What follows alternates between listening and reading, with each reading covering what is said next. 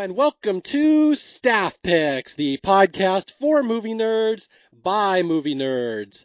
As always, I'm Mario Lanza, and I am your host on our journey through the movies out there that just need a little more love. And today's episode is kind of an experiment. We are doing something different today, so your ears might perk up if you're used to the normal beats of staff picks. This will be a little different because what I have done on this episode is I've gone out and found an obscure movie that not a lot of people know. And it's called Citizen Ruth. It's a comedy from 1996. One of my personal favorite movies of the last, 30 years, but it's not very widely known. And I had the hardest time finding someone else who knows this movie or loves it as much as I do. So I'm like, well, there's two paths I can take in that case.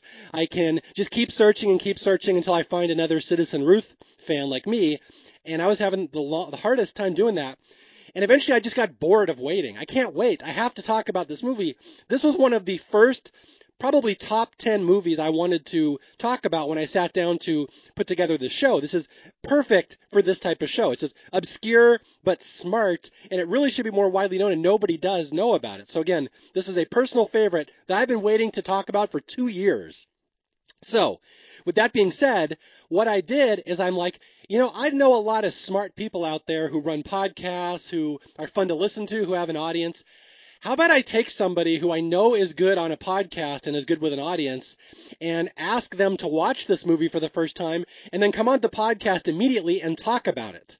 So basically the goal is, here is someone who could not possibly love this movie as much as I do, and my goal is to get them to love it over the course of 90 minutes.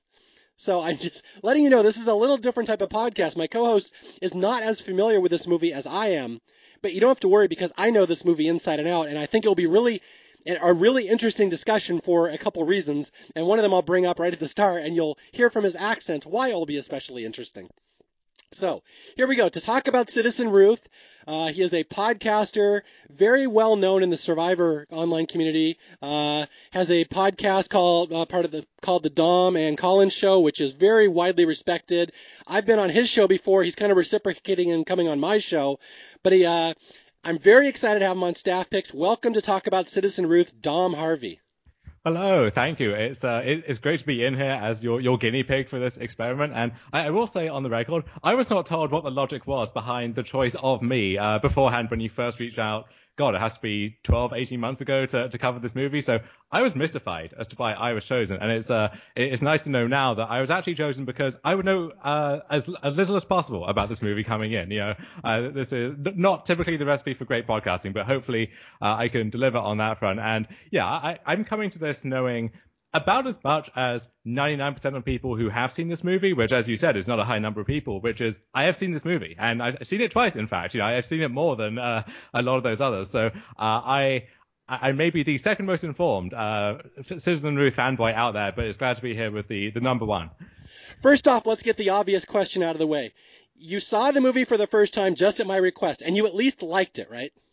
Yeah, I thought it was a fun movie. I wasn't too familiar with the Alexander Payne filmography. I knew who he was and knew what he had a reputation for, but to see like his early work was interesting to start with. And of course, you have this sublime performance by Laura Dern, who it was still well known back at the time, coming off this performance in Jurassic Park and so on. So she was a known quantity, and this isn't one of those movies where you can tell why it's obscure because they just couldn't convince anybody who was worth their salt to jump on board.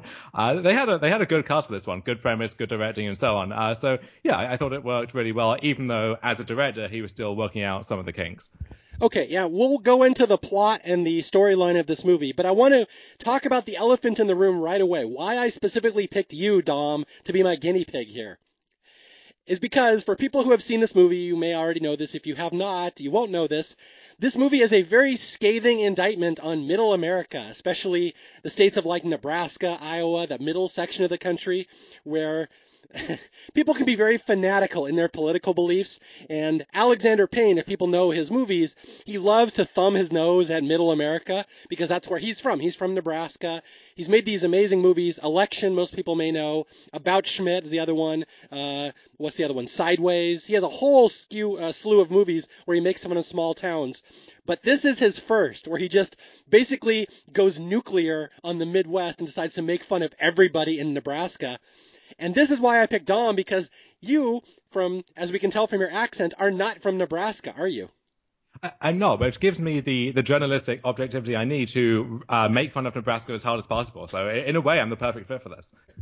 So, going into this movie, or even after watching this movie, what are you aware of in the state of Nebraska? Like, what is your thought on the Midwest of the United States?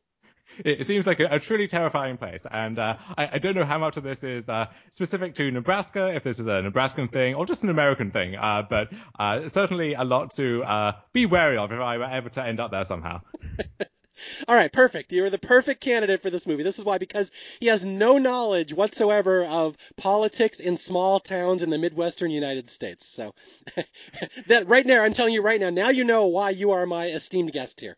Yes, I like to think, I'm a reasonably well-informed person and I have some knowledge of things going on in the world, but in the same way that someone like peering in on a zoo exhibit does, I'm approaching it from that basis here. So really no personal grounding in any of this at all, and so I can disclaim about the ills of Nebraska with as much abandon as I like. Now, have you seen any other Alexander Payne movies? I'm curious.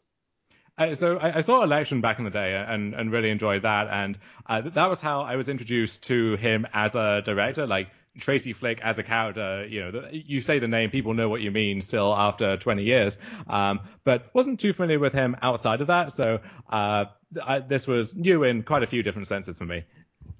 Okay, yeah. For people who don't know, I'll fill you in. Election came out in 1999. It was by Alexander Payne.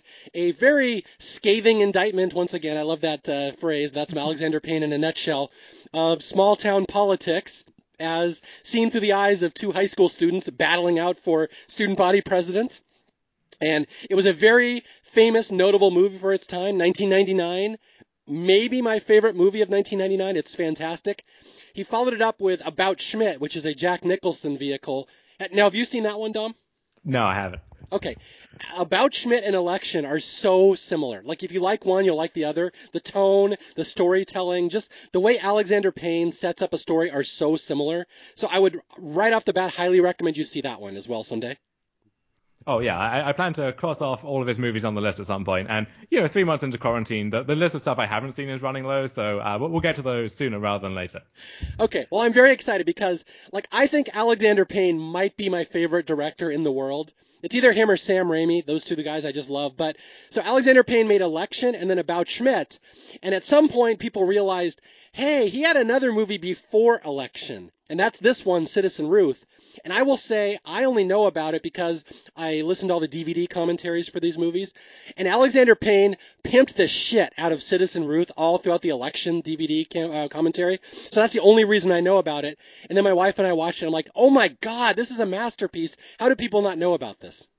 Yeah, I think there was some still in Election where if you took a freeze frame of some of the text that was on like the back of a package or something, it would make a reference to Citizen Ruth, and there were a few callbacks in there to the movie. And yeah, if you are a diehard Alexander Payne fan, you'll know about it eventually, and you'll discover it eventually. But when the average film buff talks about Alexander Payne, this isn't in the top 3 or 4 movies that even comes up. You have to talk their brain off for a long time before this even enters the conversation. Yeah, and again, that's what we're trying to fix today. So this is what you're here to do, Dom. Excellent. And would you say that Alexander Payne might be your favorite director of all time? How contrarian of an opinion is that? Is that just Mario being Mario, or are you part of a wider herd here? No, that's not that contrarian. There's a lot of people that really love Alexander Payne, but he doesn't make huge blockbusters. So there would be a lot of people like me. It's not really a controversial opinion to say you like Alexander Payne. It tends to be you get huge movie nerds that even know who he is because he's not that widely known.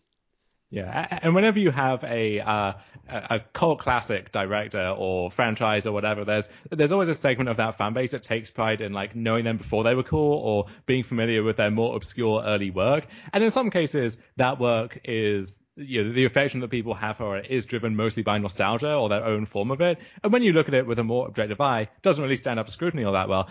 Coming to Citizen Ruth with some knowledge of Alexander Payne, but no like investment in seeing the movie one way or another, I liked it. I thought it really held up well, and yeah, I'm excited to be part of this project to get more people to see it. Okay, yeah, and the other thing about Alexander Payne, and you were kind of hinting at it right there, is that this is his first movie. I cannot think of a more ballsy first movie anybody has ever had. Like, can you imagine Steven Spielberg agreeing to direct this movie? Yeah, if you want to announce yourself on the scene, I guess this is a good way to do it. If your belief is any attention is good attention, but I wonder if that kind of cuts both ways, because when you are an established director, in a sense, you have more freedom to do what you want when you have more power, and you're more trusted to take a chance on a concept like this. But at the same time, there are more expectations you have to fulfill. Whereas when Alexander Payne is starting out his career making Citizen Ruth, no one really cares if this movie succeeds one way or the other. So he can afford to go out on a limb and take this chance, knowing that if it flops, hey, at least he went down in a blaze of glory. And if it succeeds, this will get a lot of attention, and this is his ticket to the top. I'm glad you phrased it that way. If it succeeds, great. If it fails, it goes down in a blaze of glory. Because we have not mentioned what this movie is about yet. No, let's fill the audience in here. This movie is the first movie and probably only movie you are ever going to see that is a comedy about the abortion debate. Yeah, and not just in some like abstract sense where abortion is a plot line that it is a stepping stone to something else. This is the whole point. That the explicit purpose of this movie is to satirize both sides of the abortion debate. And when we say both sides, it's not like it shies away from taking a position or from lampooning both parties in equal measure. He digs a knife in just anyone who's standing around him as often as he can, and there's really no sympathetic character in this movie, and that's part of what makes it so great. There's no way to distill any kind of nice, fluffy narrative out of this. And it's wonderful because that's what everybody says when they talk about Election. They're like, this movie's great because there's no heroes in this movie. It's so savage and so cutting and so amazing and funny in just this Midwestern passive-aggressive Alexander Payne way. And I'm like, watch Citizen Ruth. It's the exact same thing. You just don't know about it yet. Right. I wonder if, in a way, it's easier to do that with a topic as controversial as abortion, where if you take a stance that seems to be leaning more on one side or the other, then you'll get a lot of criticism from the side from that other side who thinks they were unfairly treated. And then if you kind of shy away from making these really harsh criticisms, then both sides feel like you haven't dug into the other side enough. So why not just take the gloves off, take the mask off, and just lay into to the whole debate as much as you can? That almost feels like the safer option in a way. It is, but I will clarify that a little bit. That Alexander Payne, I've read a bunch of interviews where he talks about this movie. And again, I cannot overstate enough how ballsy this is for somebody's first movie. But he said it's not a movie about the abortion debate, really. It's about fanaticism. It's about when people have an opinion. And again, people that go into the abortion debate, and I don't really care what people's opinions are one way or another. I mean, everyone goes into it with the best of intentions. One side, we want to protect the mother's rights. The other side, we want to protect the baby's rights. I mean, they all go into it with the best of intentions. But at a certain point, people devolve into fanaticism, where it's my team against yours. And that's the whole point of this movie, is that Alexander Payne has said it's about people that, just get wrapped up in this my side has to be your side, and they forget about the people in the middle that are stuck there. And that's why I think this movie is so much fun to watch, because it makes a good point, too, that like individuals get lost in this. Only in Alexander Payne, in true Alexander Payne fashion, he puts the least sympathetic person right in the middle as our hero. Yeah, and it's a topic that inevitably ends up devolving into fanaticism, even with people who, in most cases, are otherwise reasonable, because on one side, you have people who think the concept of abortion is literally murder, and they're saving lives in the process by convincing women not to go through with it. And on the other side, you have people who are convinced that, well, you have these religious fanatics trying to control women's bodies and women's autonomy. So there's no way that can't be heated. And so if you're someone like Alexander Payne, who has a mischievous streak about him, this is grist for your mill. This is a perfect topic to harness for a movie like this. And that point you made about it being more about the fanaticism than the actual topic itself, that's really highlighted in the final scene of the movie, where we see Ruth just like not even having to do much to disguise herself as she's walking away from the abortion clinic, but as this war is being waged on her behalf by proxy for women everywhere around her, and she's able to just walk off into the sunset clutching her bag full of money. Yeah, we will talk about that. For people who've not seen this movie has one of my all-time favorite movie endings because it's so goddamn cynical and it fits the movie so perfectly. So I'm glad you highlighted that already, because I love that ending so much. Yeah, and I love the choice as well to make Ruth into this you end up kind of having sympathy for her hustle by a certain point, but the fact that she is just nakedly this unsympathetic, terrible person, because so often in a political context, the abortion debate comes down to finding a sympathetic figurehead for it. It's if you're on the pro-choice side, well, do you want to highlight someone who already has had several kids and who can't care for them, they've been taken away, and she's a drug addict and so on, or do you highlight someone who is the perfect American girl next door who just ends up in a position where they're needing to have an abortion, and it's much easier to kind of frame the narrative you want to frame around the ideal front person for it. And the same thing for the other side too. Ruth is nobody's perfect front woman. No one wants to have Ruth as a representative, but they just end up in that position because that's who she is.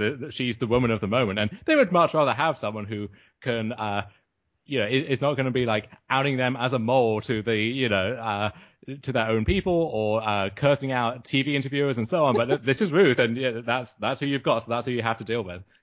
Yeah, okay, I'll give you the short version, and then we will walk through the plot later. And it's really what Dom was talking about, that Ruth Stoops, played by Laura Dern. We'll talk about Laura Dern in a second, because I am a huge Laura Dern fan. But she is the greatest lead character in a movie because she's terrible. She is... how would you describe Ruth Stoops as someone who has never seen this movie before? Well, I would quote Laura Dern herself, who even to this day quotes or cites Ruth Stoops as one of her favorite roles. And she said that, quote, "I've never fallen in love with a character more. There was not a scene where I wasn't barfing or farting or vomiting or burping. I was just a disgusting mess." And I think that sums it up pretty well. Yeah, Ruth is someone who lives in a flop house, gets drunk every minute of the day. Her number one love in life is huffing paint fumes and passing out behind a dumpster. And basically, she will become the symbol of both sides of the abortion debate. And it's wonderful because now here's my first mission why I'll get you to love this movie, Dom. This movie is like an episode of Seinfeld because the characters have no story arc whatsoever. Nobody changes, nobody learns, nobody grows in this movie. They're all the exact same person at the end of the movie, even though a huge war has been fought. That's a great point. There is basically no subtlety, no complexity to any of this at all. It's as soon as a character arrives on screen, you know who they are, and that's exactly who they are by the end of the movie too. There's no character development, personality development, no moral equivocation of any kind. Everyone is who they appear to be. Again, so blunt, so cynical. I still cannot believe this is somebody's debut movie. And it does lead to a question, though. Could a movie like this exist in England? Or is this specifically an American story that could only happen here? What do you think? So it's a combination of this incredibly heated, politically charged topic at the center of things, and also just something about the American national character that combines to make this movie what it is. You could definitely make movies lampooning every aspect of the UK, and people have, and people will continue to do that. But it would look very different from this. I mean, if you showed this movie to someone who was not like well traveled, well cultured, or anything, they could still pinpoint this as this is quintessentially an American movie. Good. Well, that's what I'm hoping, because the American Midwest, for people who don't know, most people know this, but I have international listeners. The American Midwest, very conservative, very religious. It's much different than like New York and Los Angeles. And I'm not saying one is better than the other because I have lots of family all over the country. I know this mindset very well. But it is hilarious to see this movie play out in Nebraska, the most benign of all places, where Alexander Payne sets most of his movies, including one called literally Nebraska, another movie. Have you seen that one? No. That is fantastic. Watch that one. It's less cynical than this one, though. It's got more heart. Yeah, my understanding is Nebraska only comes up in any context when it's part of a list of, oh, these are the 10 Midwestern states that we're talking about, or someone has a very pointed criticism of Nebraska. No one is looking back fondly on their days growing up in Lincoln or Omaha or whatever. Well, I'm sure there's some people are, but they're not the people you'd normally hear about in like the media and on the internet. Right, and especially in like the New York or LA theater and film scenes, it's people who have never stepped foot in Nebraska and have no plans to, or people who grow up in states and small towns exactly like Nebraska and have been trying to escape from that their whole life, and there's really no in between. It's people who have fled Nebraska in a hot air balloon. Absolutely. Okay, we're going to dive into the plot here, and I just love this movie so much. I'm really aching to go, but let's talk about Laura Dern here. who I have to say, and I've argued this for years, I've written about this movie on my website, I've written about Laura Dern specifically. She should have gotten some kind of an award for this role because I have never seen a highly acclaimed actress who's apparently a very nice person, very cool person. I've seen her in interviews. She really has seemed pretty hip and chill and awesome. I've never seen an actress look this ugly intentionally for a role before. And you can tell that she loves the role as well. Like that quote I gave about this being one of her favorite roles, even after her long and storied career, it makes a lot of sense. And you can tell watching this, she is reveling in just easing into the role. And I wouldn't call it method acting. Maybe that's too critical of her. But she knows how to do this, and she really puts all of those talents on display here. And she's the perfect actress for Ruth because, again, for people who've not seen this movie, Ruth will spend most of the movie passed out or splayed or running and tripping and falling or just being a disaster. And Laura Dern is like 6 feet tall and she's all legs. She looks like a giraffe. And it's hilarious to watch her just doing this shtick that you wouldn't normally expect from her. She's such a highly respected actress that, again, she should have had a special award just for this movie. They should give out the Laura Dern Award for this movie. It's a great study in physical comedy for sure. And yeah, there's been a lot of hype over her performance in Marriage Story or whatever. And that's a talk of award season. But honestly, she should have got more recognition 23 years ago or 24 years ago when all of this was happening. And Alexander Payne should have as well. I believe this is still his only movie that didn't receive a nomination for any kind of award. And honestly, that's criminal. Not that his other movies didn't deserve the nominations they got, but this should have been in the conversation as well.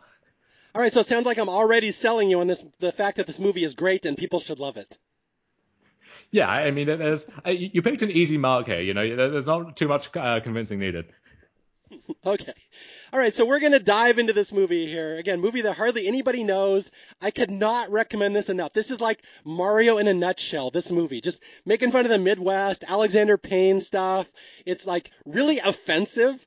And I love stuff when they take a really vulgar character and having them interact with very put together non-vulgar characters. And you will see that a lot in this movie where people are trying to explain Bible verses to Ruth and she's like calling them a stupid cunt. And so if you like blunt humor like that, this is right up your alley. Yeah, and it's the perfect contrast with that Midwestern politeness where you might be thinking all sorts of things. You know, she's frightfully vulgar, but you would never show that. You know, you always keep this put together veneer on, and Ruth does not have 1 inch of that veneer whatsoever. You know, Ruth is is what she says on the tin. Okay, and as befitting a movie like this movie, again, it's so polarizing and so offensive, but it's so charming and well done, you're going to fall in love with it. It could only start in one way. The only way Citizen Ruth could begin was Ruth getting screwed, basically. Yeah, Ruth possibly getting impregnated. Hard to say if this was the actual Immaculate Conception or not. But yeah, this is the opening scene of the movie, and this sets a tone for the rest of it. And one of the great things about Citizen Ruth is it really never lets its foot off the gas pedal. You start in the middle of the action here. There's no build up, nothing like that. It doesn't take its time to get good. Like it's, just like Ruth, just like every character in the movie. You see Ruth, you know what she's about. You see this movie a minute in, you know what this movie is about. Yeah. And again, I should point out once again, I guess I haven't pointed this out yet, the title of this movie, Citizen Ruth, is an homage to Citizen Kane, perhaps the most beloved of all movies. So Alexander Payne swinging right for the fences right from the start saying, hey, this is just your average human being who's been caught up in a bad situation. And we start with her drunk in a flop house being impregnated by a boyfriend. Yeah. As I said, you want to make your directorial debut, this is a great way to do it. Yeah. So Ruth gets banged and then gets thrown out of the flop house by her boyfriend, and he throws her TV out, and she's like, come on, man, I got nowhere to go. And within the first 5 minutes, she gets drunk, she gets banged, and then she starts huffing brake fluid. So this is our hero, ladies and gentlemen. And then when she runs out, she's able to con her brother-in-law out of $15 to go right back to the hardware store and get some more materials. Yes, and that cannot be oversaid enough that all Ruth wants throughout this whole movie, there's nothing she wants more than to get some spray paint and huff it, which is right. Such a wonderful character choice. And when she's weighing up these offers for $15,000 or $30,000 to keep the baby or get rid of the baby, she's thinking about that. The currency she's thinking of is in terms of cans of paint fluid. You know, that's her entire worldview at this point. Now, do people huff spray paint in England, or is that more of an American Midwest thing? I think that's more of a global phenomenon. I don't know if it's restricted to any one place or another. I'm sure there are like beloved British brands of glue that people are opening to get high and send themselves to the hospital. But outside of that, there's not much variation, I think. Okay, so here we go. We're 10 minutes into the movie. We found out all Ruth does is have sex, get banged, and get high. That's all she cares about. Her brother has kicked her out of the house because she always comes by looking for money. And he's like, no, I'm never come back here again. You're a bad influence on my kids. So she goes out. He gives her $20. She goes and buys lottery tickets and brake fluid, gets high and passes out. And we get this wonderful scene, which I know Laura Dern must have had fun in this scene, where the cops have to rescue her from behind a dumpster because she's passed out, and when they arrest her, she vomits all over their car. Of course, there's no other way that possibly could have gone. Mostly, I'm just surprised in Alexander Payne's restraint in not having her win the lottery with those tickets and then go on some epic bender for the remaining 85 minutes of the movie. But I guess, he has to keep this on the rail somehow. I would have loved to see Ruth with, $30 million. How fast she could blow that. That would be amazing. Yeah, that would definitely be a character study in something, but maybe something a little different. Okay, so yeah, Ruth has been arrested, and there's even a little line here, the cop, when they find out this is Ruth. Apparently, Ruth passes out and gets arrested all the time. This happened like 30 times in the last 12 months. And one of them even jokes we should take her to the pound to get spayed. Yeah, this is just another day at the office for them and for Ruth. They've had the same conversation, same interaction dozens of times before. Yeah, okay, she's a known quantity. Again, we're in Omaha, Nebraska, very small town. The cops would know this person inside and out. She's always getting arrested. But there's a wrinkle in her story, and this will lead to the crux of this whole movie, is that they take her to the doctor. She's all, still got spray paint around her face, which I love. And they find out that she's pregnant. And because she's pregnant, there's a judge that's going to make an example out of her. And I'm not entirely sure the legality of this ruling, but what exactly does he say to her? So he just lets her have it. He is very familiar with Ruth Soups at this point, and he has places to go, people to see. He's not taking any shit from Ruth. Yeah, he's going to set an example. And again, this movie, despite it being a nothing movie made by a nobody, it has a huge cast. We're going to see Burt Reynolds later. We're going to see Tippi Hedren. Who else? Swoosie Kurtz is in this. But this is David Graff, who played Tackleberry in the Police Academy movies. Now, Dom, I would assume, knowing your pedigree, you are not familiar with the Police Academy movies. I know of them. I do not know them. Okay, this is my favorite character, Tackleberry, who's a crazy redneck cop. He plays the judge here. But he basically lays down the law to Ruth. He says, we've stripped 4 of your children over the years. You're an unfit mother. You've been arrested 16 times in the past year. You've been to rehab 6 times. Is there any way you can understand the depths of your irresponsibility? And she just sits there because she doesn't really know what to say. She's an idiot. And he's like, you sicken me.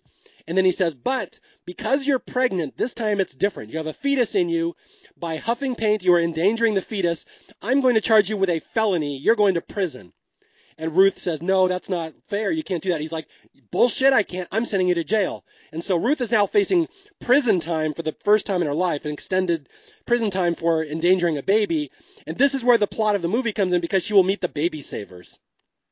Yeah, and when she goes for that initial medical examination, the doctor and his psychic are fantastic. Just these minor characters who somehow add so much life to this movie early on.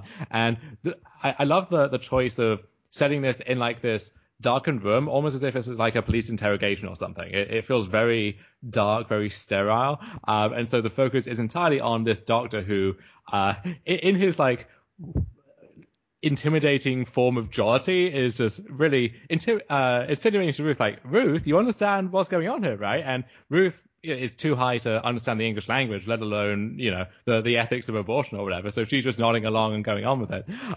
But when she finally snaps, the expressions on their faces are incredible, especially the woman next to him is fantastic. Okay, yeah, I want to get to that scene. Let's lead into that. So Ruth has been told, you're going to jail because you endangered a fetus. This is the first time it's ever been a felony.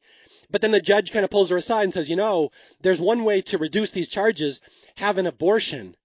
And again, I'm not entirely sure that's legal for a judge to suggest that, but he says, have an abortion, the charges will be reduced. And to Ruth, this is great. Okay, sure, why not? And so Ruth gets put into a holding cell, and she gets put inadvertently into this group called the Baby Savers. And this is Mary Kay Place, Swoosie Kurtz, just a bunch of Midwest Karens, basically, who go around and block abortion clinics, and they've been arrested for protesting an abortion clinic. And they're in a jail cell singing, "We're the soldiers of Christ, we're the saviors of love," or something like that. And they see poor Ruth and they're crying, and they're like, "What's wrong?" And they decide to basically adopt her and make her their pet.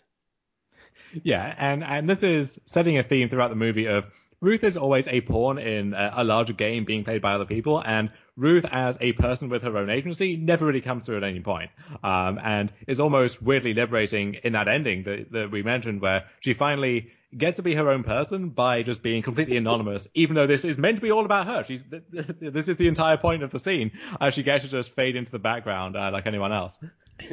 But yeah, she is now going to be the face of the anti-abortion crowd because the Baby Savers have adopted her, and they find out about the ruling. The judge said you have to have an abortion to stay out of jail, and they're like, hell no, that would not fly. And so they bail Ruth out of jail. They bring her back to their house and basically adopt her. And we meet the wonderful family here, the Stonies. I love these. Now, as a non-American Midwesterner, I'm dying to know your thoughts on Norm and what is her Norm and Gail Stoney. Gail, yeah. Yeah. I thought Norm Stoney was an excellent character, and we see several signs of him early on because he's not so subtly hinting at it to Ruth that he used to be a bad boy back in the day, before he was a born-again Christian, and in a different timeline, he's the one pounding away at Ruth in the opening scene of the movie. And if he had his way, if Gail was turning a blind eye or was out of the house, you get the sense he might be doing it again. But either way, you get the sense that his interest in Ruth is not entirely sincere. Yeah, this is where Alexander Payne just loves twisting the knife into these Midwest, self-righteous people. And Norm Stoney, one of my favorite characters in this movie, played by the wonderful Kurtwood Smith, who always plays a villain in movies. He's in like Dead Poets Society. I think he might be in RoboCop, if I recall. But he's the super Christian guy, the leader of the Baby Savers, and they adopt Ruth and bring her back to their house. And this is the first example of Ruth just not fitting in with these self-righteous Midwesterners. Yeah, although she has a kindred spirit of sorts in Cheryl, who's their daughter, who predictably is sneaking out and getting up to fun herself. But it turns out that even Cheryl is no match for Ruth's own brand of debauchery. Okay, yeah, so there's a wonderful scene, and again, I love getting the English guys' impressions of this, where they go back to the American Midwest house in the Midwest, and they're like, "Oh, Ruth, welcome. Our house is your house. Mi casa, su casa." And Ruth tries to sit on the couch, and they're like, "No, no, nobody sits on that couch. Get off that couch." They're just hypercritical from day one. But Ruth is trying to fit in because Ruth feels like she's won the lottery. These rich people have adopted her and are going to help her turn her life around. And we get the barbecue scene where the Stonies are outdoors having a barbecue, and they're treating Ruth to her first American Midwest barbecue.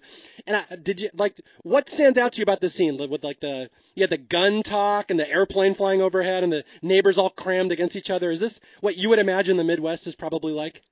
Yeah, and that's the beauty of this, the kind of scene setting for this movie, the world building, is that it doesn't really need to be that complicated because the whole point is to be that stereotype and to build it up. And so when Ruth is in the Stoney's house, it's exactly as you'd expect a couple like the Stonies. This is how you imagine their house to be, and you would get that prediction right every time. And then likewise when she is in a different setting later on, where she gets kind of kidnapped, I guess, against her will, that's exactly how you'd expect that to be too. So the world building is kind of both strong and effortless because that's the whole point, and that's a great place to be in as a director.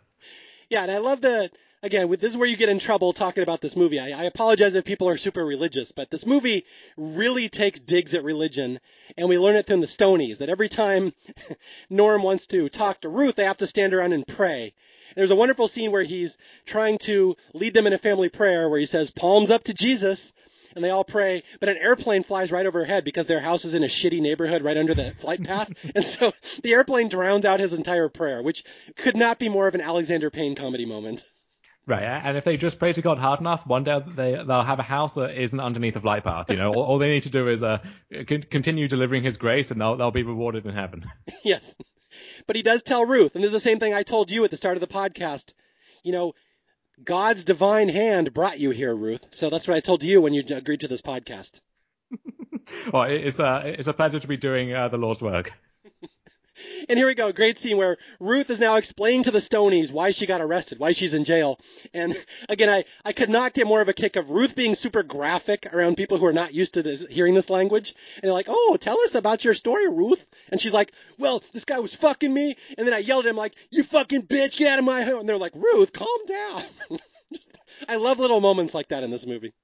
Yeah, Ruth is, shall we say, foul-mouthed. You know, she doesn't have the filter that the Midwestern lady is accustomed to.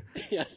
And then we get another wonderful moment again. Ruth has been in this house for 10 minutes, and the first thing she learns is that their son builds model ships. Like he's building a Noah's Ark so he can, recreate God's mission.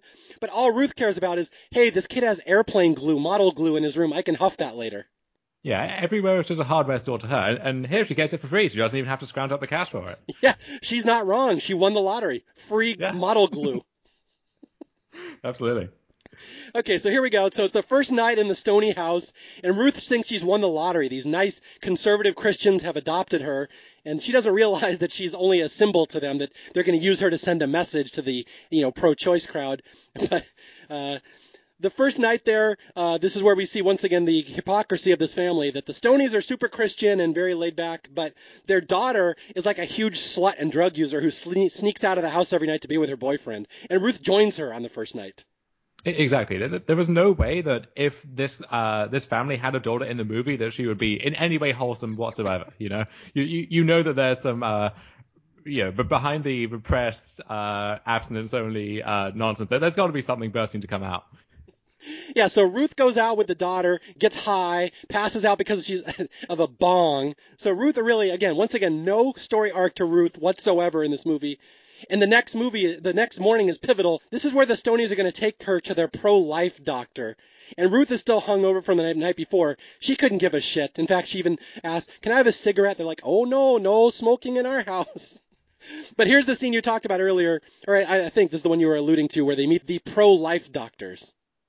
Yeah, and this is filmed for a lot of it from Ruth's perspective, and you can tell that she is so addled and just completely out of it and not understanding what they're saying. And that's kind of good, because if she was understanding what they were saying and the true agenda behind it, that would be pretty terrifying, and she'd feel very used and abused. Instead, she's just merrily off in her own universe somewhere. Yeah, this is one of my probably favorite 3 scenes in the movie, the baby savers doctors. So I will paint a picture for people that Ruth goes to these doctors who are supposed to be theoretically helping her with her baby and decide what to do about little baby Tanya. They've named the baby already. But they're really just there to terrify her into never having an abortion. And Ruth, first they're very nice to her, where they talk, oh, look at you, oh, look at your little baby. And they pull out a little doll. This is Tanya. Tanya's inside of you. What would you like Tanya to be when she grows up? And Ruth is nice at first, but eventually she snaps. She's like, listen, you fucking people, I'm having an abortion. And then they twist the knife a little bit, and then they go to the scary part of their performance.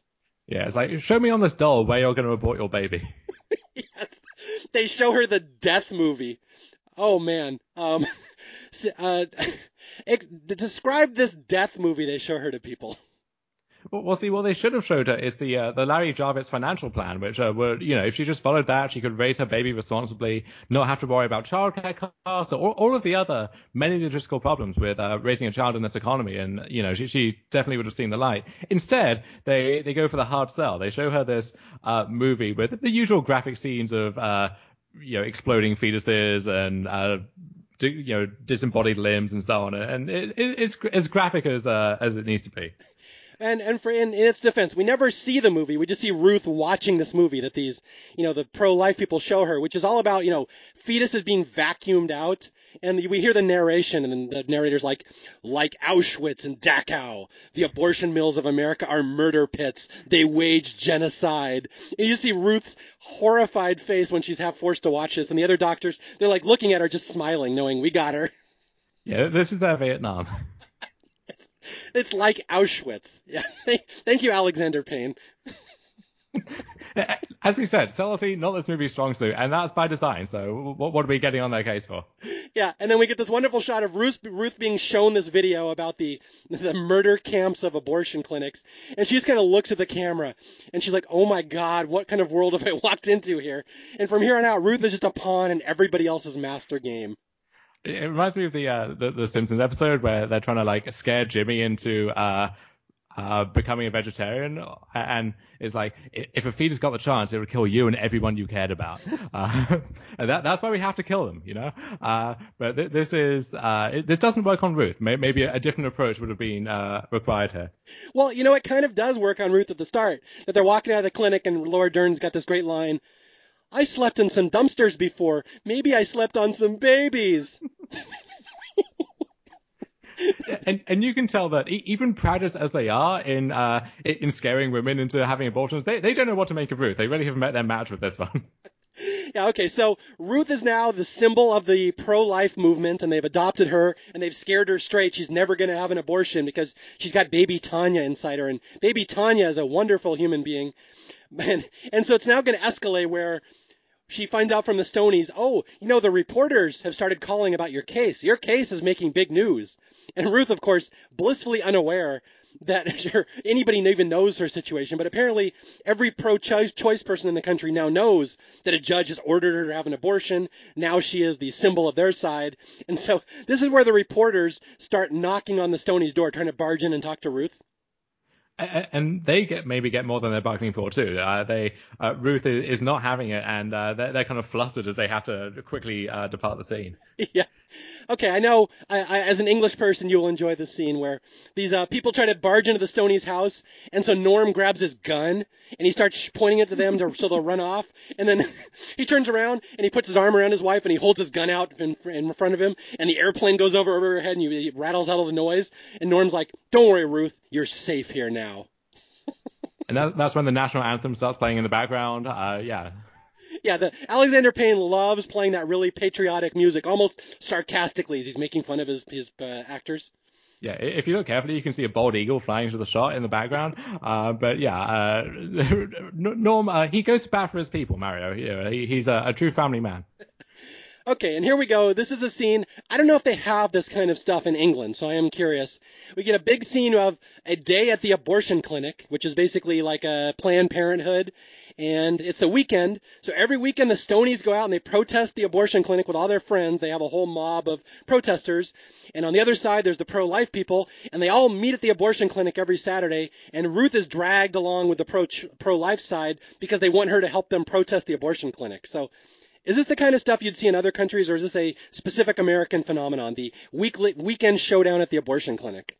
You would see it in different countries around the world. I think not in England and like the mainland UK where abortion is fairly normalized, and you have the usual band of die-hard religious people who make their presence known. But at least in the UK, it's not really a thing like that. And even elsewhere where there is strong religious opposition to abortion, often abortion is just banned outright, so this question doesn't even arise, or it kind of manifests another way. But the idea of making it like this public spectacle with protesters and counter protesters and so on, that does feel like an American thing for sure. Yeah, and Alexander Payne wastes no time making fun of it by they're screaming murder, baby killer, and then everybody retreats to the side because they have donuts. So it's like a big party. Oh, and yeah, if you want to prove that this scene is American, that just is the nail in the coffin. Yeah. So again, you got the two sides of the abortion debate meet at this abortion clinic every weekend. And I don't know if you've seen the old cartoon with the, what is it, the coyote and the sheepdog. Mm-hmm. And like every morning, they show up and they punch cards next to each other at the timestamp. And like, "Hey, morning, Earl, morning, Norm." And then they go out and they try to kill each other the entire day. Then at the end of the day, they go and clock out next to each other. "Hey, good day. See you later. See you tomorrow." Like, that's exactly what this abortion clinic is like. Everybody knows each other. They just do the same thing every weekend. Yeah, but between shift, they're just like resting on their signs, catching up, seeing how, making small talk, and then as soon as a car arrives in the parking lot, it's back to yelling and then yelling over the other one, and so on and so forth. Okay, so Ruth is at this protest and she's being actively encouraged to go taunt and yell at young women trying to get an abortion. And Ruth, again, could not give less of a shit about any of this.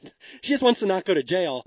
So she excuses herself because she's not feeling well, and they the Stonies send her off to a car. And this is where we find the tape the wonderful plot device that goes through this whole movie, and you already mentioned earlier, the Larry Jarvik's financial system.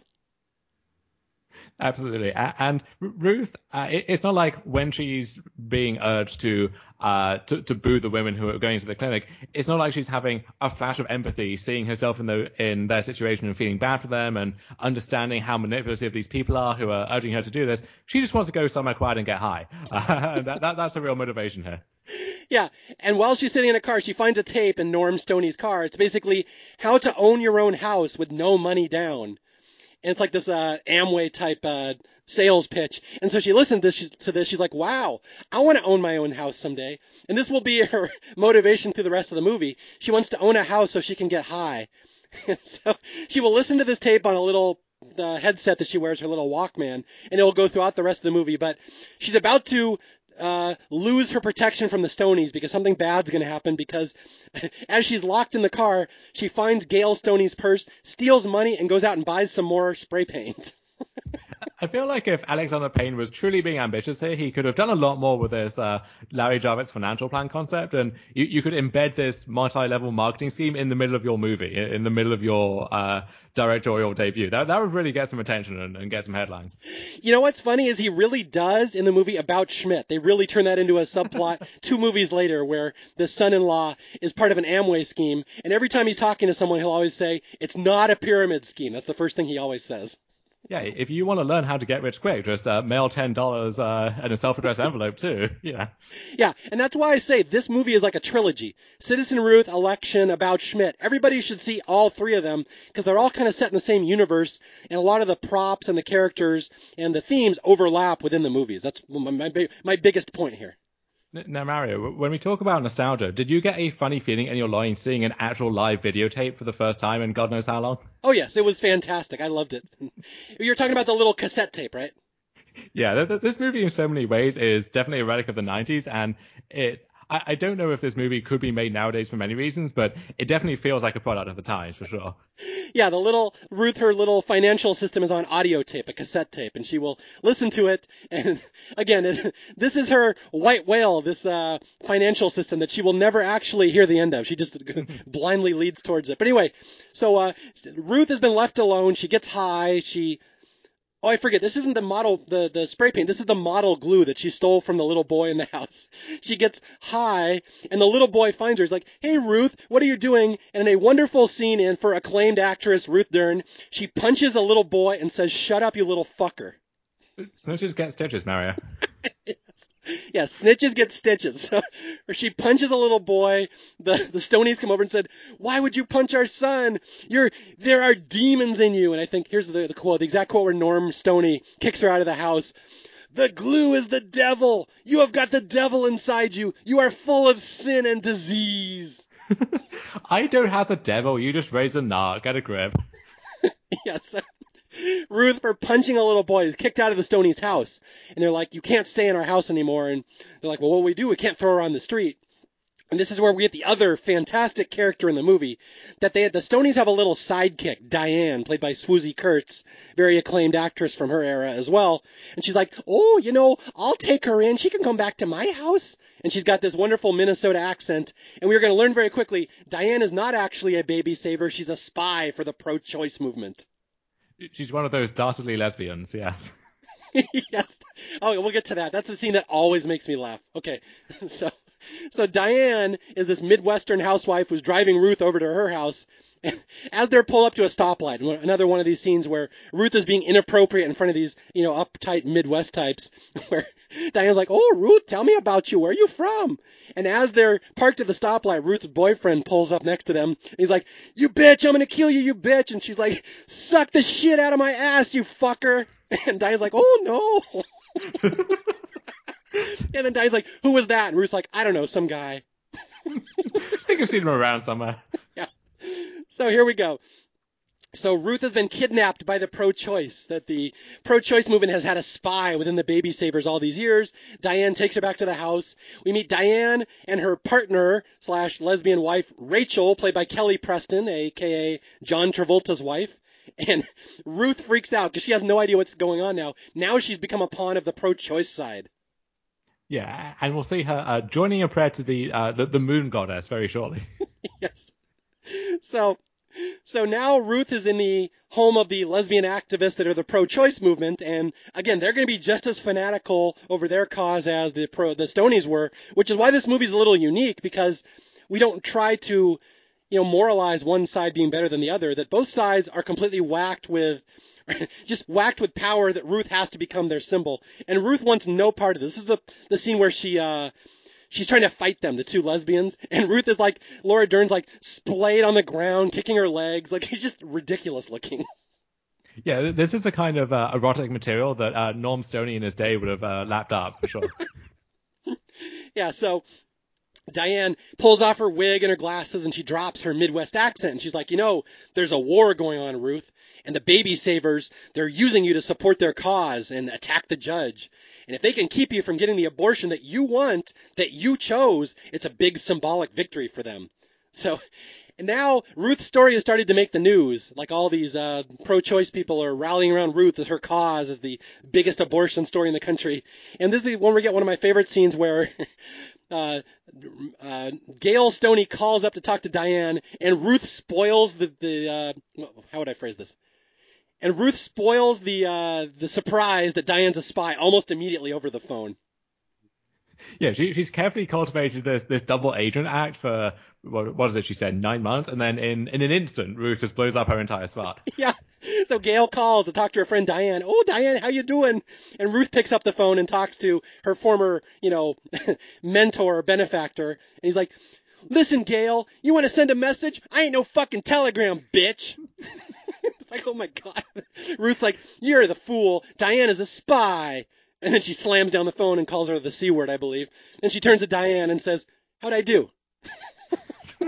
What did she pass? Did I get the role? Yes. Ruth has blown up everybody's spot, that everyone knows that it's now the pro-choice against the pro-life. And the whole rest of the movie is now a standoff as the baby savers will come and surround the ranch of the pro-choice lesbians. And everyone's having a big standoff over who's going to get Ruth's vote at the end. Yeah, and before long we'll meet Harlan, who's like this gruff veteran who's kind of running interference for the pro-choice side, and we'll meet some of the other characters on the other side too. And this is the point in the movie where Ruth kind of recedes from being the focus. It's not really about Ruth anymore, and it's more about the wider movement and the wider struggle. But Ruth, being Ruth, finds a way to insert herself into it regardless. Yes, Ruth is wandered into a battle that has been going on for decades. That we get the sense that these people have been fighting for years, and Ruth has just wandered into their battlefield. And so, yeah, all the pro-choice people in the Stonies surround the house, and they have a vigil, and they call in the news, and they call in a national alert, or like the National Organization of Baby Savers will all fly into Omaha to support Ruth's cause. And they call the cops. They're like, "Ruth is being kidnapped." And this is where we get the scene earlier where all the baby savers come and they surround, Diane and Rachel. And Diane's like, "Well, Rachel's my wife. We're not part of you. We're married." And they kiss. And like all the pro-choice people just go, "Ooh," and they step back. It really is like a pantomime audience, There's like this call and response going on at all times. Yeah, they had no idea how to react to a pair of lesbians in their town. So it's like there's such different worlds. And again, Ruth has no point in this story whatsoever. She could go home and it wouldn't matter. Everyone's just taking their sides, and from here on out, it's just an escalation of tactics until the end. And Ruth is looking for an excuse to vanish with the tens of thousands of dollars that she's being promised. She wants nothing more than to get out of there, and yet she's almost being held hostage by both sides who need to use that as an example. Okay, so here we go. So I'm going to skip through a couple scenes just because I'm going to get to the bigger picture of this movie. Is that so? The Baby Savers have called in their national president, this guy named Blaine Gibbons, played by Burt Reynolds, who's fantastic. This is big, over-the-top preacher guy who has a young boy slathering oil on him at all times. I love that little detail. You wonder if Burt Reynolds requested that to be written into the movie, or if that was Alexander Payne's own personal touch. Oh, we find out his little servant boy is a former baby they saved. He was going to be aborted. They saved him, and he was raised to become Burt Reynolds' oil spreader. Yeah, this is a favorite tactic. It's the entire cast reveals themselves. All have been babies that were saved by the baby savers, and that's the big dramatic reveal. But instead, we just get this rather kind of creepy relationship between Bert and I don't even know what you would call his oil buddy. I think on a pirate ship they called them peg boys. I don't want to get canceled, but I think that's the term. Yeah, sure, we'll go with that. Okay, so yeah, Burt Reynolds has shown up as the national spokesman, and now Tippi Hedren, who you may know him from The Birds, is flown in. She plays Jessica Weiss, the national president of the of the pro-choice movement, and she flies in, and all of a sudden everyone's like, "Oh my God, this is a really big story now!" Like the two national spokespeople of this movement are now having a battle in Omaha over you, Ruth. And so this is where they start telling Ruth, this is no longer about you, Ruth. This is about the choice of millions of American women.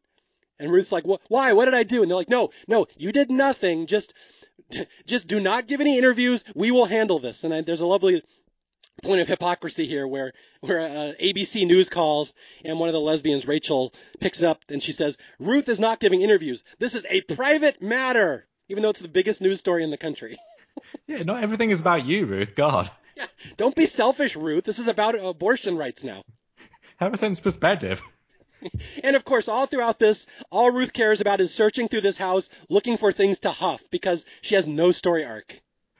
And you would think, given the the demographics of the people she's staying with, she'd be spoiled for choice of things to huff. But instead, there's maybe a bowl lying around somewhere. There's stuff she can partake in, but she doesn't really find what she's looking for. She does find a vibrator at one point, but she has no use for it. Yeah, you can't really huff that as far as I know, although maybe Ruth is more inventive than I'm aware of. Where there's a will, there's a way, Dom. Yes. So all the baby savers, all the pro-life people in the country have flown into Omaha, and we have this big spectacle. They're having a huge festival. They all meet at this motel. Sharp-eyed viewers will realize it's the same motel from Election, where Matthew Broderick meets his buddy's wife for an affair. It's the exact same motel. But they all shake hands, they all know each other, and they're like sharing war stories of their abortion battles over the whole country. And one says, "I just came back from Florida and the tomb of the unknown baby." Yeah, I love that. That was a great touch. Now, as a foreigner, you probably think that's ridiculous. There is no tomb of the unknown baby in the U.S. I can guarantee you there probably is somewhere. Oh yeah, look, we're in 2020 at this point. I would believe anything. I would be as gullible as you need me to be on that count.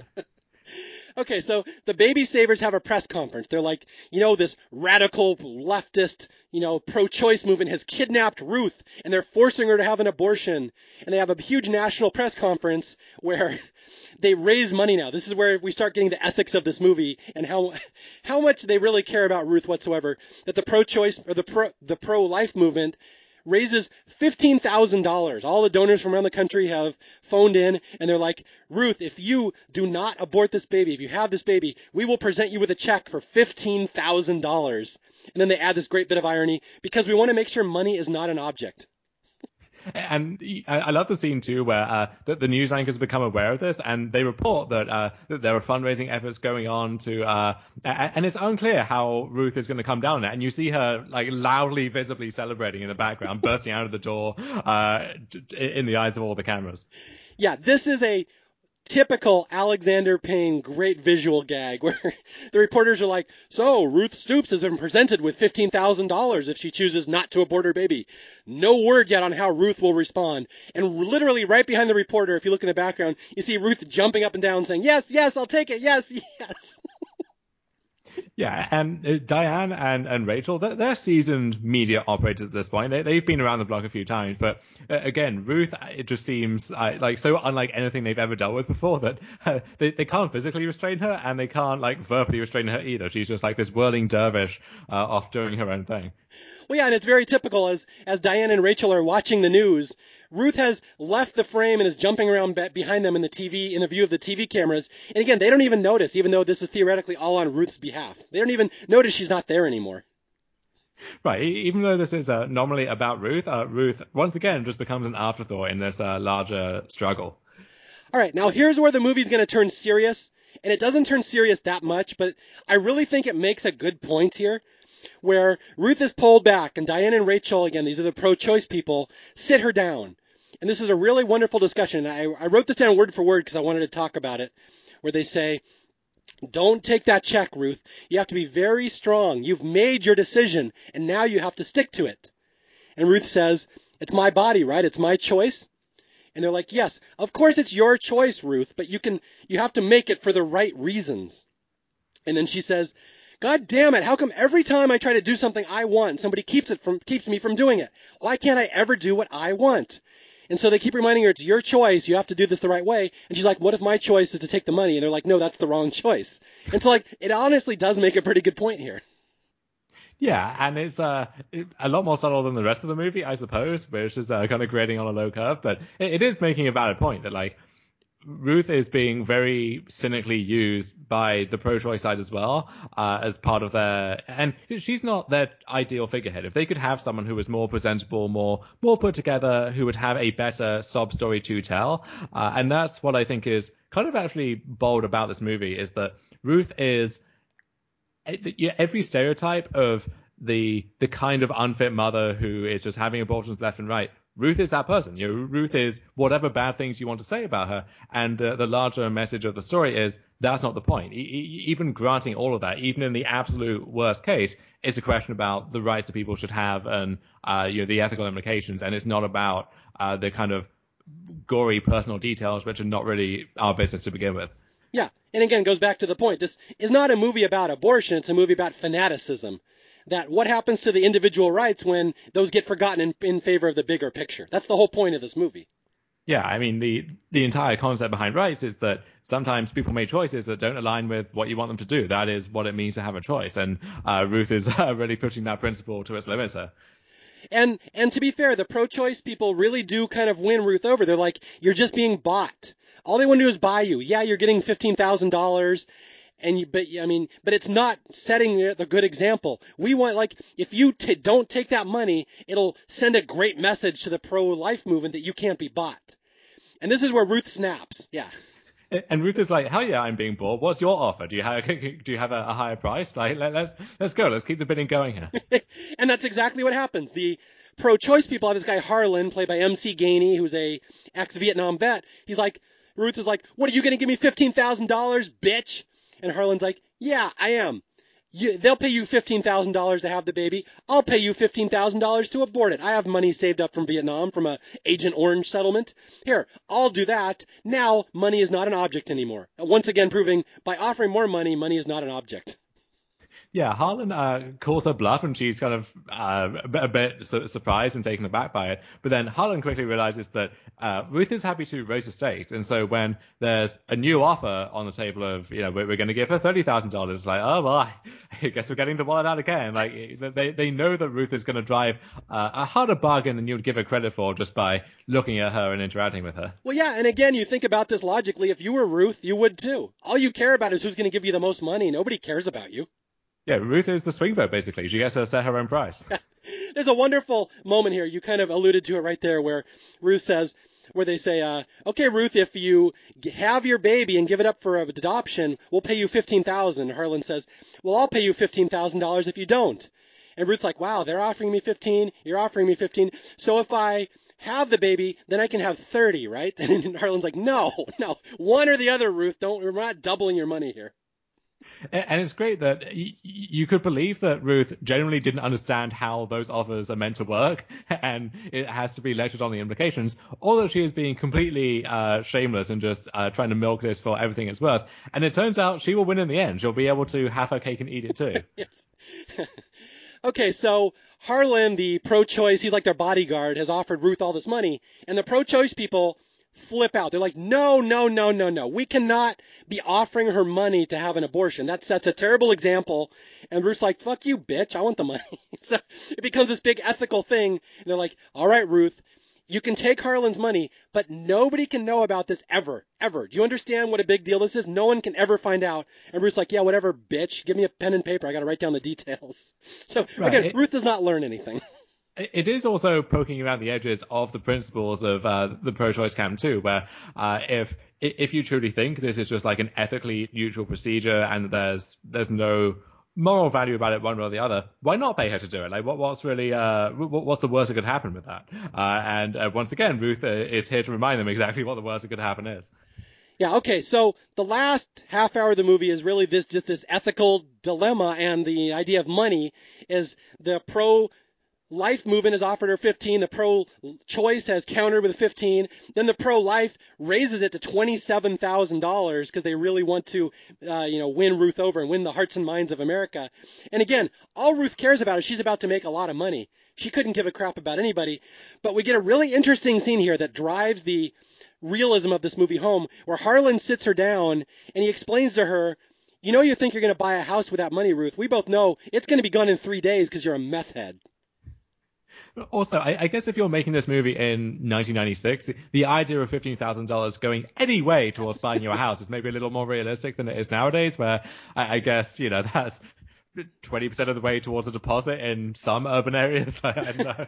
Well, okay, maybe in Nebraska in the 90s. Although Ruth is a little comically naive, thinking for $15,000 she can buy a house and a car and vacation to California. Yeah, and have enough just for a few cans of glue on the side. You could get a hell of a lot of brake fluid, so more power to her for that. I guess if you're buying in bulk too, that you get a pretty substantial discount when you're chucking $15,000 at it. But yeah, that's one of the reasons why I like this movie. And it's all cynical and Alexander Payne as he makes fun of everybody, but there's some really dramatic, real scenes here. And this is one that I love where Harlan sits Ruth down. Again, I talked about it, where she's like, you got a girlfriend, Harlan? He's like, yeah, I'm not interested in you. You're a drug user. Screw you. And she's like, fuck you, man. He's like, look, Ruth, I know you think that money is going to change your life. You're going to buy a house. We both know it's gone in 3 days tops. And Ruth gets pissed, even though Harlan's right. Yeah, and they both know he's right, and yet he's the one coughing up the money anyway, out of a sense of maybe obligation, or if it was just him, he wouldn't be doing this as a charitable donation, but because it's not Ruth, it's the role that Ruth plays in this movement, that's what he's subsidizing basically, and he knows that, and so he kind of feels more freedom to unload on Ruth because she's just an avatar for all of this. She's not like an actual person. Yeah, and to be fair, Harlan does security at the abortion clinic every day, so he hates this pro-life crowd, the bullies, the ones that try to shame all these women out of getting abortions. So Harlan's thing is, I just hate these rich assholes coming in and paying everybody off, so I'm offering my money just to balance them out. So he's got a stake in this as well, which again, has nothing to do with Ruth. He just doesn't want to see them win again. All right, so here we are in the movie that Ruth is now she is now the target of a bidding war from both sides. They're both trying to woo her into their particular cause. And this is where Burt Reynolds, Blaine Gibbons shows up for a press conference live outside the house, where he says basically, Ruth, we're raising the offer to $27,000. And he's like, we're praying for you, Ruth. Money should not play a factor in your decisions. And Ruth is going crazy. $27,000. She could buy like 10 houses for that much money. Yeah, that's an entire van full of brake fluid. It's untold riches. Yes. And once again, the pro-choice ladies sit her down and say, you can't do this, Ruth. You're not taking that money. And she's like, why not, bitch? And they're like, and you have to stop drinking. Why do you keep drinking? And Ruth's like, why? What am I going to do? Hurt the baby that you want me to abort? Which I thought was a perfectly good point, actually. Yeah, it's really difficult to have a good comeback to that. Yeah, she's like, you want to kill my baby. What do I care? My body belongs to me. And so they basically send Ruth off to bed and say, sleep it off. And Ruth says, eat me, dyke, which is a wonderful phrase to come out of your leading lady's mouth. But here we go. We're about to get to the denouement of the plot here, that something's going to happen to Ruth that's going to change this story immensely. Yeah, so after all of this hullabaloo over will she, won't she, is she going to have the baby, and whatever internal struggle Ruth herself was actually having about that, she wakes up just before she's meant to go to the clinic and discovers that she's miscarried the baby. Yes, the denouement of the plot, all these people fighting over baby Tanya, Ruth's 8-week-old fetus, and Ruth has a miscarriage, and nobody knows, and all of a sudden they're still fighting over her, but there's no baby to fight over anymore. And Ruth being Ruth, she sees an opportunity to get her grift on, because if no one knows about this, then as far as they know, the stakes are still the same, and so she can maybe get away with pocketing some of the money, and she doesn't even have to go through with the abortion. She doesn't have to back out at the last second. That decision is already out of her hands, but the money is maybe still on the table. Yeah, and okay, and in Ruth's defense, I have to say there's one moment here where she kind of behaves like a human being. and she's she's had a miscarriage. She's lost the baby, and Diane, the pro-choice lady who's been taking care of her, walks up and says, "How you doing, Ruth?" And Ruth is going to tell her, "I lost the baby," because Ruth feels bad that she went through this. But right as she's starting to say that, Diane's distracted by a walkie-talkie where they say, "It's time to take Ruth for her abortion now." And so Ruth realizes she's not important in anybody's plan. Diane is distracted, not even listening to what she's saying. And from here on out, like you said, it's a grift. Ruth is going to screw everybody. And the thing about this procedure too is that ultimately no one's standing there in the doctor's surgery with her, checking to see what's actually going on. It's kind of a black box that they're looking at from the outside, and so they don't actually know what Ruth is doing. They almost have to take her word for it, even though Ruth's word is not reliable in the slightest. And she knows that, and she can milk that as much as she likes. Okay, here we go. I'm going to paint the picture for people. The last 10 minutes of this movie, which again is got to be one of the greatest movie endings of all time. So Ruth is now being rushed. All the pro-choice movement and their security gather around Ruth, and they rush her out to a helicopter where the head of the pro-life movement, Tippi Hedren, Jessica Weiss, is there. And Jessica Weiss says, "Nice to meet you. You're a very brave and special woman." And Ruth once again cannot hear her because the helicopter just says, "What?" Which pretty much sums up her relationship with the pro-choice camp. And it turns out that the pro-life site has brought out the big guns, namely Ruth's mum, who makes her first and last appearance in this movie. Oh, God, you want a big laugh. Here we go. I wish I could have seen this in the theater.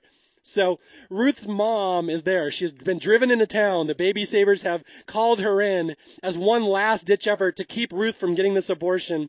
And as Ruth is getting in the helicopter, her mom pulls out a megaphone, says, "Ruth, Ruthie, honey, don't do it." And Ruth is like, "Mom?" And Ruth is stunned. She probably hasn't seen her mom in 20 years. And again, we're about to learn the depths of her dysfunctional childhood here. Would you like to do this one, or do you want to leave it to me? The floor is yours, Mario. Okay, so Ruth's mom, again, in front of hundreds and hundreds of Midwesterners, calm, genteel, conservative Midwesterners, Ruth's mom screams, "Ruth, what if I had aborted you?" And Ruth screams back over her megaphone, "Well, at least I wouldn't have had to suck your boyfriend's cock." And even fewer good responses to that one, ultimately. And if there was any doubt over how Ruth ended up the way she did, it's no accident. There may be a little generational trauma at play here. Yeah, and again, I know we're laughing at that. We're laughing at child abuse, but that's the whole point of Alexander Payne movies. They make you laugh and cringe and think and be sad and be amazed all at the same time. And that line right there, you know so much about Ruth's backstory. Oh my God. And that just played off as a joke, but I love how blunt that is. That one line, and the entire media, all the national media hears that line, and all the people in Nebraska, and they're all like, And this is Ruth's mother's first moment in the spotlight, and is getting owned in the most comprehensive way possible by her daughter in front of the national media. Yes. So then Ruth flips off her mom, says "F you," gets in the helicopter, and they race off to the abortion clinic for the abortion of baby Tanya, who again doesn't even exist anymore. She had a miscarriage, but it's all just a big chase from here on out. It's the pro-choice movement landing at a parking lot, getting in a limo, the entire cavalcade of pro-life people storming after them, and we're gonna have this big brouhaha at the abortion clinic, just like earlier in the movie, only 10 times bigger. We're like practically every pro-life and pro-choice person are outside this arena, this clinic, screaming at each other. And once Ruth gets into the clinic, it's a welcome respite from all of that, but now is kind of where she has to either go out and get her story straight and have one side love her and one side be mad at her, or she has to plan her escape, and she chooses the third option there. I believe the American term you're searching for is she has to shit or get off the pot. Yes, exactly. Yeah. Speaking of shitting and getting off the pot, so Ruth goes to the abortion clinic and she barricades herself in the bathroom. And again, I forgot this little detail, is that she's in the bathroom trying to decide what to do. Like, I have no baby to abort, so I can't give birth, I can't abort, I'm kind of screwed here. All she knows is that Harlan has left $15,000 for her in the bathroom behind the toilet, so she grabs that. We get the hallelujah montage as she opens it and sees her money. And then, I forgot about this detail, all the pro-choice people are distracted because Jessica Weiss is out in the lobby talking about her book. So they've even stopped paying attention to Ruth at this point. Yeah, and Jessica Weiss is just using this as a blatant opportunity for self-promotion, as you know. But by this point in the movie, you're not surprised that any given character is just taking the most cynical route possible with the media chances they have, and so while all of them are distracted, Ruth sees an opportunity to plot her escape, and she kind of like inches herself out of the window. And I actually love this scene in particular, where she looks down and she sees that there's a guard there, and she has to like take a slab from inside the bathroom, drop it on his head to like incapacitate him, and like inch her way out of the window, fall to the ground, and then as the guy is kind of blurrily getting up, she produces a gun, which we didn't know she had, points it at him, threatens him, and then runs away. And that is completely superfluous. There is no reason for that to be in the movie, but by this point, you've seen Ruth being used as this pawn in this political struggle. You've seen her miscarry the baby, and there will be people in the audience who are maybe starting to regain a little bit of their sympathy for Ruth. And this is Alexander Payne saying, no, don't you be under any illusions about who Ruth is in her final moments here. And then once that guy's out of the way, no one else is paying attention to her, and she's free to calmly walk off into the distance.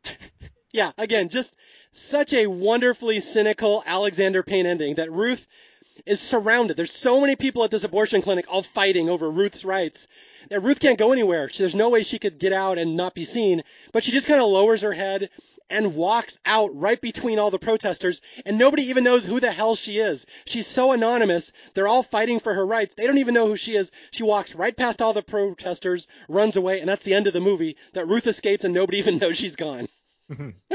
Although, one little detail I got to point out here that I love. This is a little Alexander Payne detail, that to get out of the bathroom, the window is stuck. Ruth can't get out of the bathroom. She can't get out of the abortion clinic because the window is all jammed. Luckily, in her bag, she has a can of brake fluid that she has tried to huff earlier in the movie, and she uses the brake fluid to spray on the window and open the joint. So the brake fluid saves her life. It's forward thinking. You never know when it's going to come in handy. And that's the end of the movie. Ruth escapes with the money, runs off. Nobody even knows that she left. They're all still fighting for her outside the abortion clinic. And she walks off listening to the Larry Jarvik tape about how she's going to turn this $15,000 into a house. Although we all know, as Harlan said, there's no way that's going to happen. She's going to be passed out behind a bowling alley in 2 days.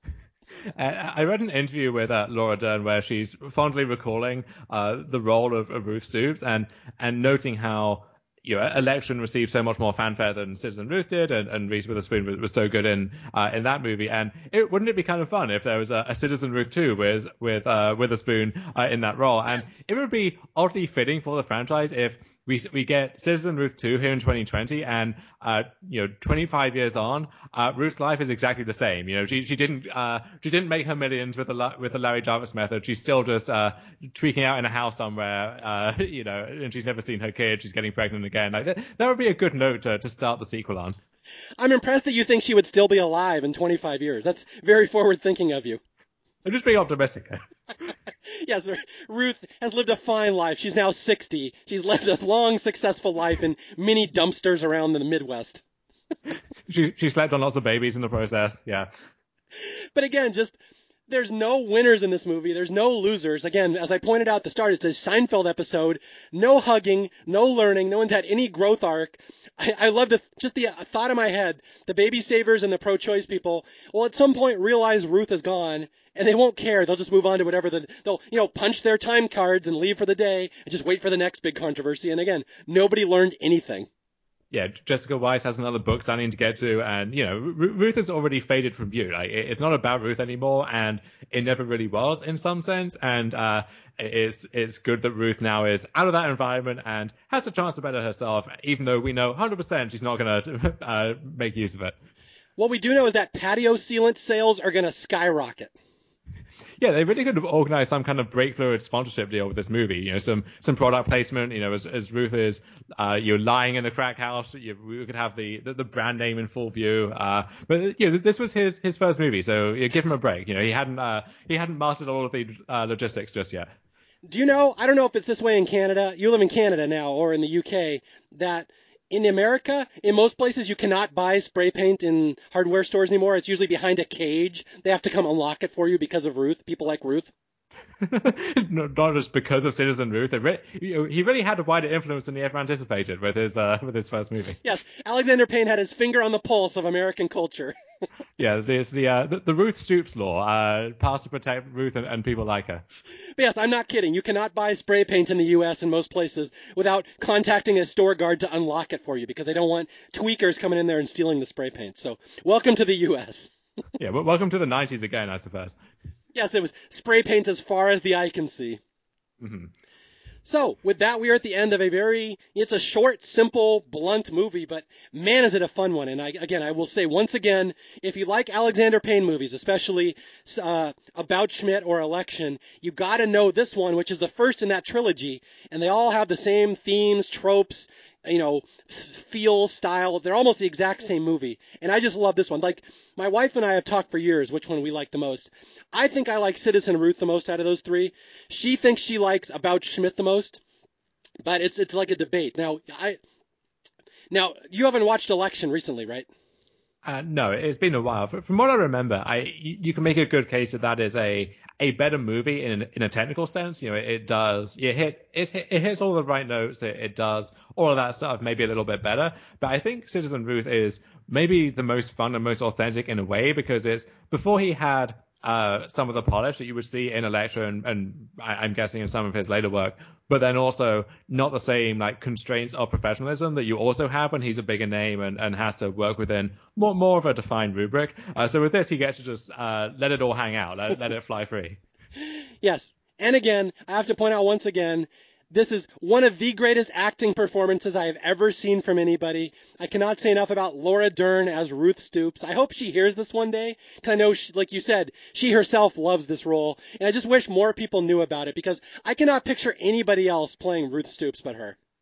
Yeah, and for Laura Dern, she's had so many accolades and had so many great roles over the years that you would understand if this one was just kind of a footnote in her career at this point, even for her. But the fact that Laura Dern herself is still saying after all this time, yeah, that this was where a role that I still fondly remember, where I really cut my teeth, and she is so perfect for that character. And I don't know back in the context of her early career how big of a get this was for Alexander Payne. Like, would he have been surprised that he was able to sign up Laura Dern for that role? Well, I mean, she'd already been in Jurassic Park, like you said, so yeah, she's a big star.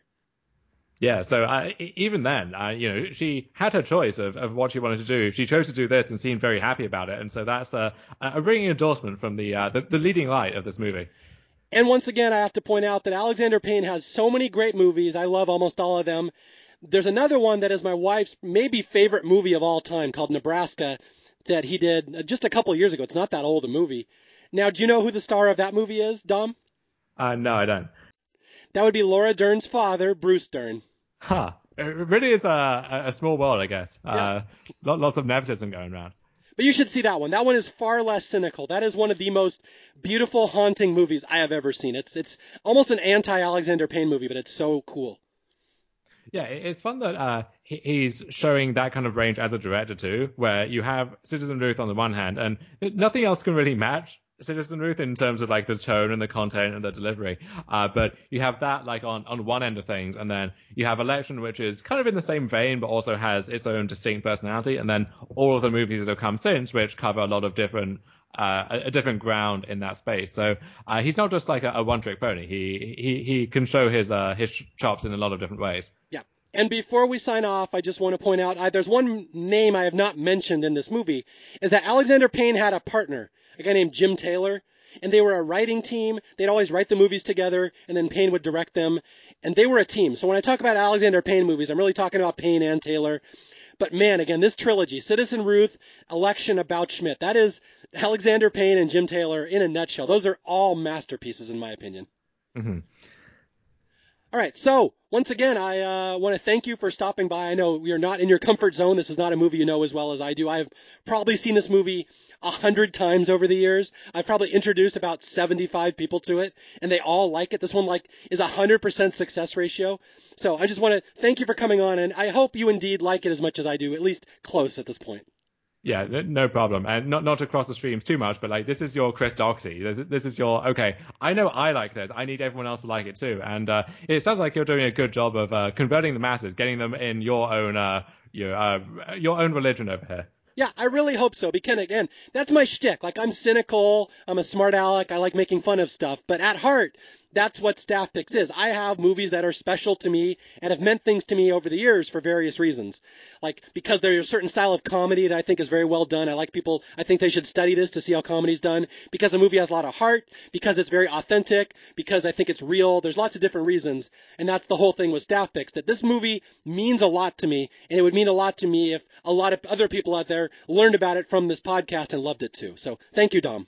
Yeah, and I think it's encouraging that everyone has their own favorite movies or favorite works of art that they could just gush about for hours on end, and that they could tell you all of the intricate details that no one else has ever really noticed, and they're convinced they love that movie, but sometimes it's maybe a tough sell to others, and so I think it's a good sign of people who don't have the same investment in it that you do are watching the movie, loving it themselves, and hopefully going out and telling their friends and other people about it too. Yeah, and that's one of the things that somebody, when I first started Staff Picks, said, I like the show, but it becomes the Chris Farley show after a while, where you're just like, hey, remember that scene? Yeah, that was awesome. And so I'm very cognizant with not always picking someone who's like a diehard lover of a film to talk to. In every case, it's not always the same type of guest. So I like to mix it up. So again, this was an interesting experiment to pick someone who maybe doesn't know it as well. And I'm going to do that more in the future just because I find it interesting, because if I'm explaining a movie to people who've never seen it, it's interesting to do it with a person who's maybe learning it along with me as well. Yeah, I'm glad that my ignorance can finally be an example to others. Well, that's the thing. We all know Americans are very refined and knowledgeable, and you English people are usually ignorant and backwards. So I was happy to help you guys out. Yeah, I'm an aspiration. You can aspire to follow in my footsteps. Yes, I'm glad you've learned about the high culture of Middle Nebraska. So congratulations. Yeah, if I ever end up there with a can of brake fluid in my hands, that will stand me in good stead. Well, yeah, look for the dumpster. They're going to have a real good time. I'll just move the babies out of the way before I fall asleep. It's like Dachau back there. Watch out. Okay, I better stop or we'll quit where we're ahead here. All right. So once again, sorry. So how can people find you if they want to hear more about you? Tell people about your podcast. Well, so we were one of like the early Survivor podcasts, I guess, back before it was cool. And I guess it still isn't really cool. It's still incredibly nerdy, but it definitely has more of a wide reach nowadays. But yeah, creatively titled the Dom and Colin podcast. We've been in the game for over 8 years at this point, which is kind of scary to think about. But Survivor has changed a lot since then, for better and for worse. A lot of it for worse, I have to say. And I know you need no convincing on that front. But it still has a place in our hearts, covering that every season, and also just TV stuff in general. And we're branching out, doing one-offs on. We've done current affairs, just various other things in that orbit too. Always taking suggestions for what stuff people want to hear from as well. So if there's some area of pop culture that you want to hear from and you want to hear analyzed in way too much detail, then hit us up and we can do that for you. And if you want to send me a foul mouth telegram, you can do that on Twitter at DomHRV. Wow, you really are British. They're still sending telegrams. Yeah, I have my top hat, my monocle, and everything. Yeah, and all kidding aside, Dom and Colin are one of the oldest reality TV podcasts, and they're probably the one I've never heard anybody say anything bad about. And Dom always gives me crap about that because he doesn't believe me. But like, I have my ears out there. I'm always listening, and I know all their reputations. And the Dom and Colin podcast has always been top notch, and they attract a really smart crowd. So again, they do mostly Survivor, but they do lots of other pop culture stuff too. So seek them out if you're just looking for a new show. Yeah, you were on with me just a few weeks ago to cover Kid Nation. We had a lot of fun doing that, and that's the kind of show that we love to cover, stuff which has been lost in the passage of time, but which is gaining a new kind of cult following as people discover it, and we hope to just nudge that process along in our own way. Exactly. So thank you for joining me. And once again, everybody, my name is Mario Lanza. This is Staff Picks. If you need to reach me, you can reach me at staffpickspodcast@gmail.com or on Twitter at Mario J. Lanza. Until next time, I'll be out there looking for more movies that deserve more love, and I'll be huffing a hell of a lot of paint at the same time because it's so much fun. I will talk to you guys later. Thanks for listening. Goodbye.